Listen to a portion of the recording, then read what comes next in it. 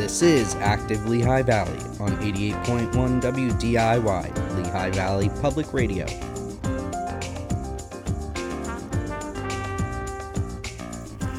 Good evening and welcome to Active Lehigh Valley, a program made possible with the generous support of the St. Luke's University Health Network. I'm your host, Greg Capogna. This evening, we're back on the path of being active in the Lehigh Valley, and I would like to welcome our guest, John Graham. Pleasure, Greg. Yeah, Thank you for having me. Yeah. John has a book that's just come out, and I will talk about the book in depth, but there's a picture of John on the front of the book, and I told John, who's a person in very good health, I said, I've never looked like that. And I've tried to, John, but never been able to attain that build that you've got. Thanks, Craig, but your fitness level is very good as well. And well, you certainly represent the industry. Thank you, sir. Mr. Graham has served as an adjunct professor at multiple colleges and universities, was recently elected to the nominations committee of the National Strength and Conditioning Association to help nominate the future leaders of the organization. Mr. Graham is also the Senior Network Administrator for Fitness and Sports Performance at St. Luke's University Health Network. John, with our program this evening, I'd like you to think about our local population, our healthful assets that are available to us in the Lehigh Valley, and how each of us can think about ourselves and maybe make ourselves healthier. Sound good? Sounds awesome. All right. John, you've got a new book available entitled Metabolic Training, the ultimate guide to the ultimate workout. So let me start with this. Does a person's geography or where they live have something to do with how they might work out, or are people in the Lehigh Valley different in a certain way, or are we all the same? I think we're all the same. I think the most important part is making sure that there's resources available to the population so that they can get the maximum benefits out of workouts. Obviously, a lot of people will tell you that if you live in the South, there's a lot more accessibility to doing outdoor activities than there is in the Northeast. That being said, I think with our Tail on the Trail program at St. Luke's and the ability to get out and do activities in the community, even in the winter months, we've found that there are things we can be doing. One of the things that we've done at St. Luke's is we've built our Tail on the Trail program with Blue Mountain now. So we actually have an affiliation with Blue Mountain to offer Tail on the Trail activities in the winter months up Blue Mountain. So I think it's really important that people understand that you can exercise both inside and outside throughout the year, whether it be the Lehigh Valley or anywhere else in this country. But the most important thing is to make sure that you're doing physical activity at least 5 days a week for 30 to 60 minutes per day. Explain Tail on the Trail. Tail on the Trail is a program developed by St. Luke's, part of a relationship that we have. And Tail on the Trail really has enabled our community to get engaged in participating in physical activity by going out and exercising on the 165 miles of trails that DNL provides, but also other activities outside of the trail. So in other words, being able to go to places like Blue Mountain, being able to exercise at home, being able to do things in the gym. We want to make sure that people get out and use the trails because they're wonderful and they're a great place to go. But we also want to make sure that people know that, hey, if for some reason you can't get on the trail that day, doesn't mean you can't go out and exercise. And there's ways to get a program in regardless of where you're going. So getting out and exercising, I was just talking to my son, and he just got done with a bike, Peloton ride. And he said, boy, I really had a rough time doing it today. He said, I really didn't want to do it. Can you talk about the psychology of getting into a habit of exercising and making yourself, how long does it take to build that habit? Well, the basic guideline that everybody says is that if you can stay consistent for 3 months, you've kind of developed yourself into a pattern of becoming an exerciser. So the goal is obviously to get people started for at least a 3-month period of time and then try to continue them through that process. The most important thing is finding times of the day that are most convenient for your schedule to be able to do exercise. And a lot of people come to us and say, I can't find 60 minutes to go to a gym, or I can't find an hour and a half to get to and from the gym. So what do? We've really focused on at St. Luke's providing them with resources, whether it be through our virtual program or through different facility programs on how they can be in the gym for 30 minutes and get a quality workout. And that's kind of where metabolic training came from, was we were really looking to find the most effective workout plans for our clients to be able to utilize, but also our community as a whole. Let's talk about metabolic training. What is it? Metabolic training is a combination of resistance training combined with cardiovascular training, combined with muscle endurance and strength development all together. And the benefit of doing it that way is you're burning more calories per unit of time, and your metabolism stays elevated post-exercise for a more prolonged period of time. The other benefit, which a lot of people are most focused on, is it's really the best way of burning fat and increasing lean body mass through exercise. So the goal is to keep your metabolism active through this method? Absolutely. So the biggest benefit I'll tell you about metabolic training Sure. is a couple of things. Number one, it's sustained exercise. So you're doing it for 30 to 60 minutes, depending on your level that you're starting at. The other benefit is it's really hard to get distracted while you're doing metabolic training, because you're literally moving from one exercise to another with minimal rest periods between. So the number one thing we see in our classes and our group activities when we're doing metabolic training is nobody has their cell phone up, because there's really no time to look at your cell phone or to even pay attention to any distractions that you might have in your life. So it really gives people that opportunity to stay focused on an exercise workout that's really going to benefit them most effectively, but not allow for distractions while they're doing it.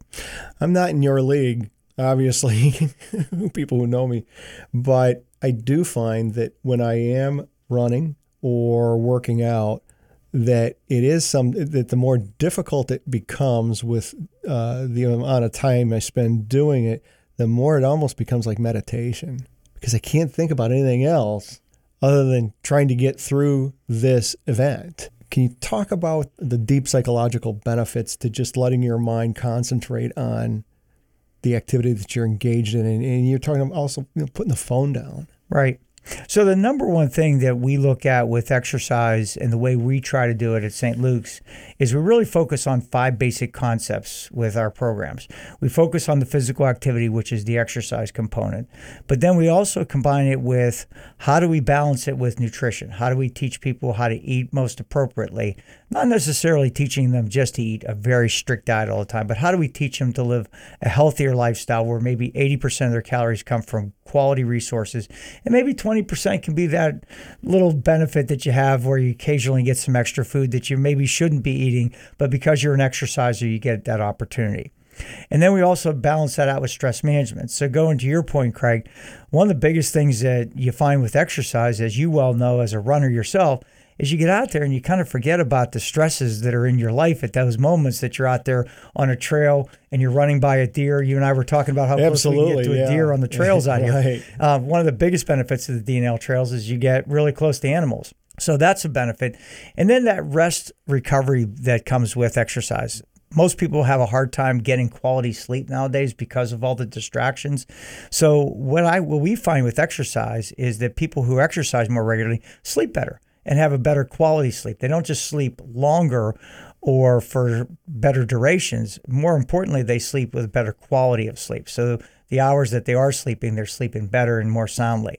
And then last but not least, the work-life balance component of it. What we find is that with exercise, particularly if you get your family involved, as you and I were talking about your son, it's great because you can get out and do some of these activities together as a family. We were talking about, how families can do these exercises together. I've actually had metabolic classes where I've had 3 generations of family members all participating together, a grandmother, a son, and his 2 children. And we post that on our Facebook page on a regular basis because we just think it's great that we can have 3 generations all exercising together in the same workout. So when you put the book together, when you wrote the book, what was your first goal? What caused you to say, okay, I need to write this book. I need to show people to do what? I think the most important thing was to show people that there's an easy way to get quality workouts without having to go out and buy a lot of extraneous equipment, number one. Number 2, you can do it in the comforts of your own home if you have 2-gallon jugs that you fill with water. And number 3, most importantly, that the ability to do this, you can do it anywhere. You don't need to be in a gym necessarily. I mean, we have 5 fantastic fitness centers here in the St. Luke's University Health Network.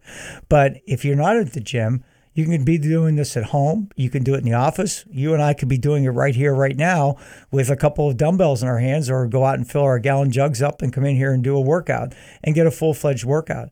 And what really pushed this to the level that it's gone to now is when COVID hit. People couldn't get to gyms anymore because the gyms were closed. And everybody said, what do we do? We're stuck. How are we going to be able to do this? St. Luke's really stepped up and found the way to get people to do that by offering two resources. We really pushed the Tail on the Trail program, got people out, got people exercising, got them talking to other people, out exercising, enjoying time.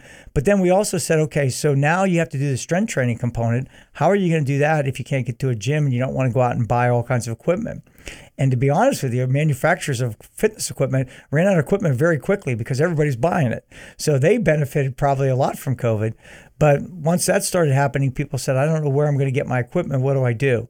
And that's where metabolic training came in, because we wanted to teach people how to do it if you didn't have a lot of equipment available. You see a lot of people walking in the malls here, don't you? Yes, you do. And you could apply some of these metabolic training methods to people who are actually exercising in the malls here, because we've got, hey, it's warm in there at least. Right.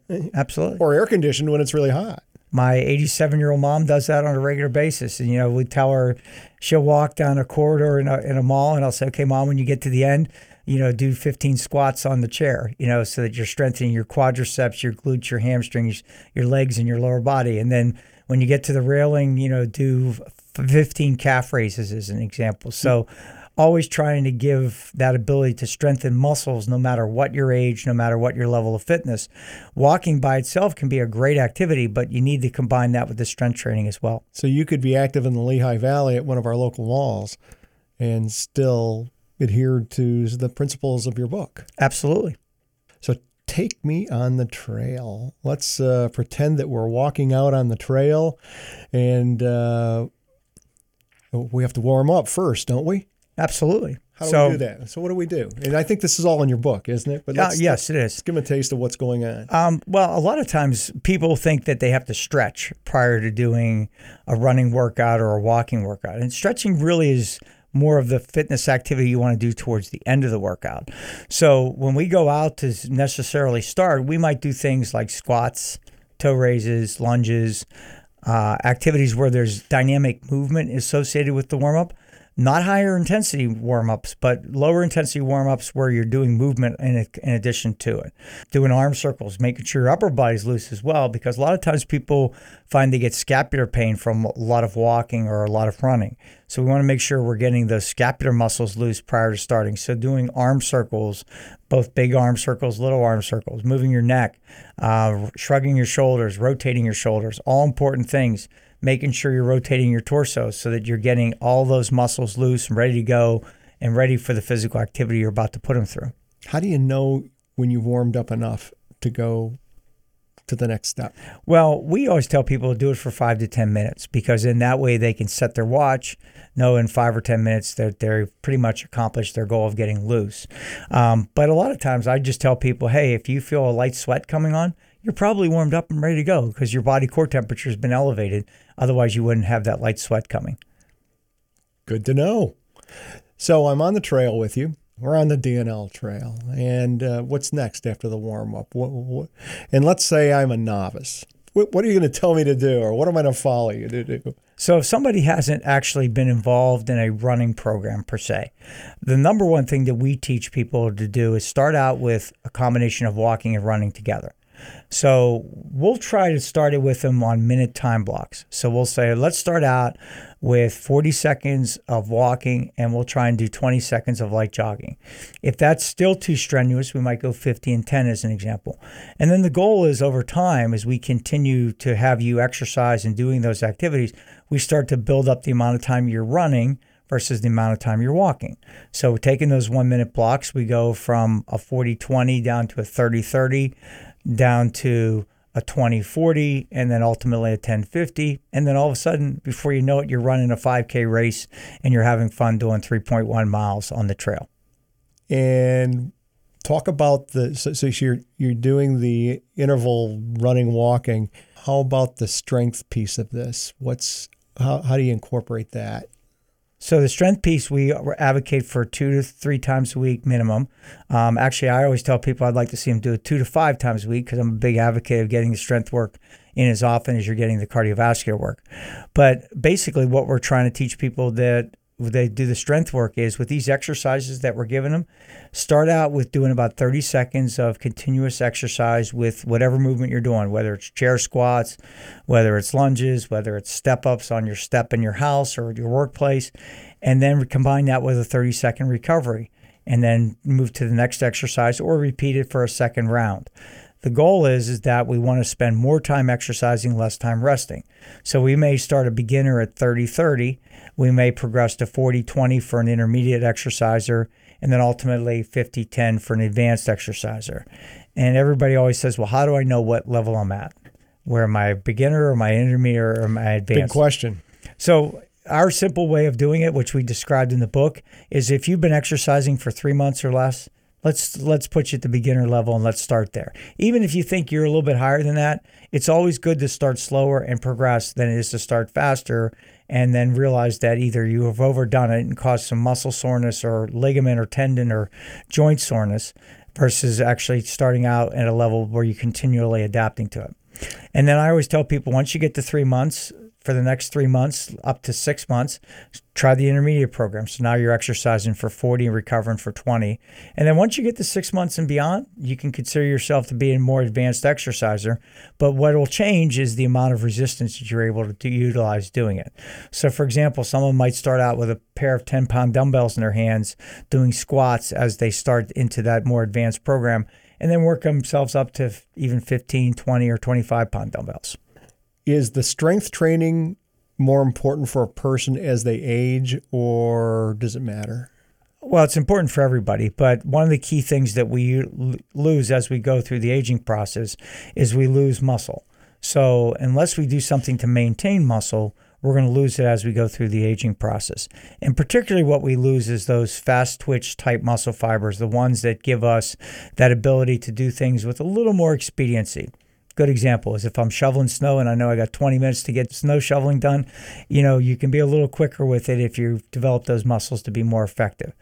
Obviously, we're careful about how we recommend snow shoveling to people because it's one of those areas that people don't realize the exertion level. And part of the reason they don't realize the exertion level is because of the temperature outside. When it's colder out, you don't feel the exertion as much as you do when it's summertime. So consequently, we're advocating that, people learn to build their muscle strength up and muscle endurance up. But if I'm used to doing 30 seconds of sustained exercise at a brisk to moderate pace, it makes doing physical activity at home a little bit easier too. If I have to carry something up a flight of stairs, it's a lot easier to do it after I've developed my muscle tissue with doing metabolic training. So if you're a person who likes to do your own little biofeedback, you mentioned something about the temperature outside. You don't feel the exercise as much if you're in cold weather. Is that true? That's correct. So what happens a lot of times is people don't realize their heart rate is as high as it is when they're exercising in colder temperatures as when they're exercising in warmer temperatures. So you often hear about people having issues related to snow shoveling in the wintertime and heart attacks and things like that. You generally don't hear it as often in the summertime. Part of the reason in the summertime is we have sweat and perspiration to kind of tell us, hey, I'm working pretty hard here and I might need to take a break and get some water. I didn't think about that. Wow. So eating, how do we resist these urges? Let's say we're at this, our favorite Lehigh Valley Mall. We're being active, but we pass by the donut shop. Now, this should be an easy thing to talk about. You just say no. But how do you say no? How do you train yourself to actually turn the switch? Well, I always tell people that's easier to say than not say. And someone said to me, well, I'm assuming you never have a piece of cake in your entire life. And I'm like, well, not totally true. If I go to a birthday party and somebody's birthday, you just have a smaller piece than maybe somebody would cut you normally. So if somebody's cutting off half the cake, you're probably not eating half the cake. So you want to have a smaller piece. But I always tell people that try to find that one thing that you want to give yourself a break every now and then. And I don't ever use the word reward when it comes to food, people, when I was a kid growing up, if you hit a home run in a baseball game, the coaches would take you out afterwards and buy you a sundae, right? So we associated food with a reward. What I try to associate with rewards now are things that, may not be food related. So what we try to tell people with food is if you feel like you want to get something to eat, go ahead and do that, but keep in mind exercising is going to be a part of that. And then the rest of your nutrition should be okay. What I find happens with a lot of people is they say, I kind of blew my diet today. I had a donut, so now I'm going to go get a cheesesteak on top of it. And I always tell them, I said, well, just because you had the donut doesn't mean you have to ruin the rest of the day with what you're going to eat. So in other words, you can start your day over. You can start it over any moment. It doesn't require the day. So let's say I'm going to, I want to have some fun and go to Chris Kindlemart coming up here shortly, and but I want to also make this an exercise event too. What might I do while I'm walking around enjoying the Christmas city in the Lehigh Valley? What might I do to just keep myself a little healthier? Well, obviously the number one thing is there's a lot of great food at that event. I've been there. Yeah. So you want to kind of be specific about what little things you may want to treat yourself with. I always tell people walk around for a while before you pick something. Do you make the deal with yourself before you go in? Absolutely. Yeah. You say, hey, I'm going to, exercise by walking around for 15 to 20 minutes before I grab something to eat. A lot of times people don't realize that they're truly hungry. They see something and their brain kicks in to say, wow, I definitely want to have that. But they may not be hungry at that moment. It's the old theory of why you don't want to go to grocery stores when you're hungry. You want to go to a grocery store after you've had a meal because you're less likely to pick choices that really aren't appropriate choices if you're not hungry. So it avoids the binge eating, I guess, is what it comes down to. But what I always tell people is the old theory is make sure you're moving around for 15 or 20 minutes before you'd stop to get something to eat. And is there anything you can do to a way to walk or anything you can do with your arms? People might think you look a little strange, but maybe you want to get a little arm movement in. What could you do there? Well, your arms should technically move from your face cheek to your butt cheek when you're walking or running. Either Say or. that again. Say that again. Yeah. So your hands should move from your face cheek to your butt cheek. So you want to keep your elbows bent and just move your hands from your face cheek back to your butt cheek. So we always tell the kids when we're training them for sports, cheek to cheek. Got it. I love this show. I'm learning something every day.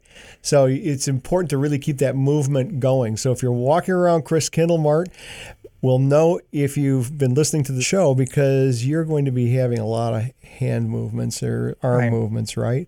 How about the legs? How should we be walking? Well, the most important thing is to walk at a brisk enough pace that you feel like you're exerting yourself. So if you're walking at a very slow, very moderate pace, you may not feel like you're getting the maximum benefit out of a walk. But by the same token, you got to be careful of your surroundings. If you're in an area where there's a lot of people, you can't exactly walk fast. So you may need to walk outside a little bit to get that more brisk walk in while you're doing it. So it doesn't hurt every now and then to take a break from walking around a crowded area to being in a more open area so you can get a little bit more of a brisk walk in. What are some of your favorite places to apply the principles in your book? Where are some other places in the Lehigh Valley where you might go and activate the information in your book? Oh, well, obviously my number one choice is our St. Luke's Fitness and Sports Performance Centers. I kind of have a certain level of love for those facilities because I've been involved with them for 11 years now. And most importantly, our staff, our quality of staff that we have at those facilities, they do a great job of programming for people on individual levels.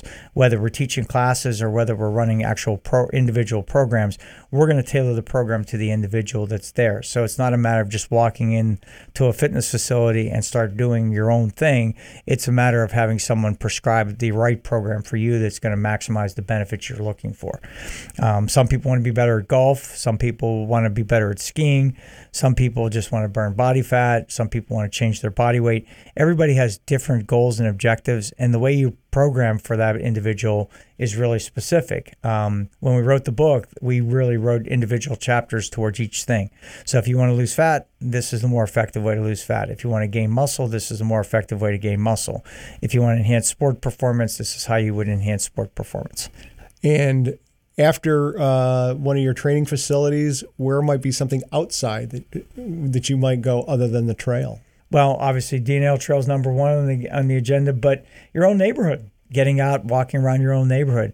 I always tell people, I have a slide that's part of my presentations when it comes to health and fitness, where an individual is walking their dog and they're driving in a car and the dog's leash is outside the car and the dog's walking next to the car.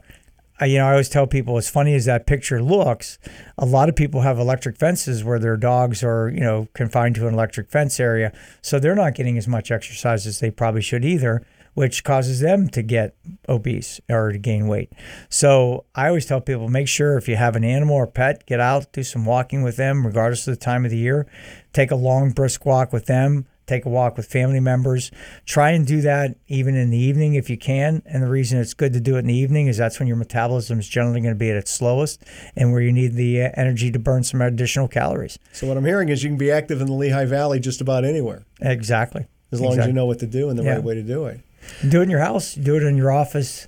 We've done some promos with people where we've actually showed them how to do workouts in their offices. St. Luke's recently, last month, had the big running event, and I believe you participated. Correct. And you participated with other people who work at St. Luke's. It was a successful event. Can you tell us a little bit about how it performed and what can we look forward to next year? So this year was the first year of the St. Luke's D&L Race Fest, as it was called. It incorporated a marathon, which started in Allentown and finished in Easton. It also had a half marathon, which started in Bethlehem and finished in Easton. But we also had a relay race where a group of up to 5 individuals could participate in a relay. That looked really interesting. Which is fun. I've done that too. It's a lot of fun because you're doing it with friends and you get in a car once you finish your leg and you race to the next leg to catch up to the next person. So it's kind of fun because you're picking each other up and dropping each other off along the way, and each person takes their turn in the race. But the benefit of doing that is it really incorporates all different levels of fitness, because whether you're a marathoner, half marathoner, or you just want to do the relay, anybody can do it. And as a part of the half marathon this year, we actually incorporated a walk-in with it. So people could actually walk a half marathon if they wanted to. So it wasn't just focused on runners. It was focused on people of all different levels and all different fitness levels. And if you had the opportunity to be at the event, you would see that there were all different peoples and all different levels of fitness participating. So keep your eye out for it next year, right? Correct. Next year, we're coming back at it, and we'll do it again and have a lot of fun with it. And I think the D&L people and the St. Luke's people worked really well collaboratively to put an event together that for the first year was a tremendous success. There was 1,500 participants in the event. That's a tremendously successful running race, particularly in the heels of New York City Marathon was last weekend. Right. And Philadelphia Marathon is this weekend. So it was right smack in the middle of the two. And we still got a lot of runners participating, particularly having 250 marathoners when you have those two races within 2 weeks. It's a pretty good accomplishment. Yeah. John, how do we get your book? So the best way to do it is on Amazon. Amazon, if you go on Amazon and type in Metabolic Training by John Graham or just Metabolic Training, the book pops up and you can order it.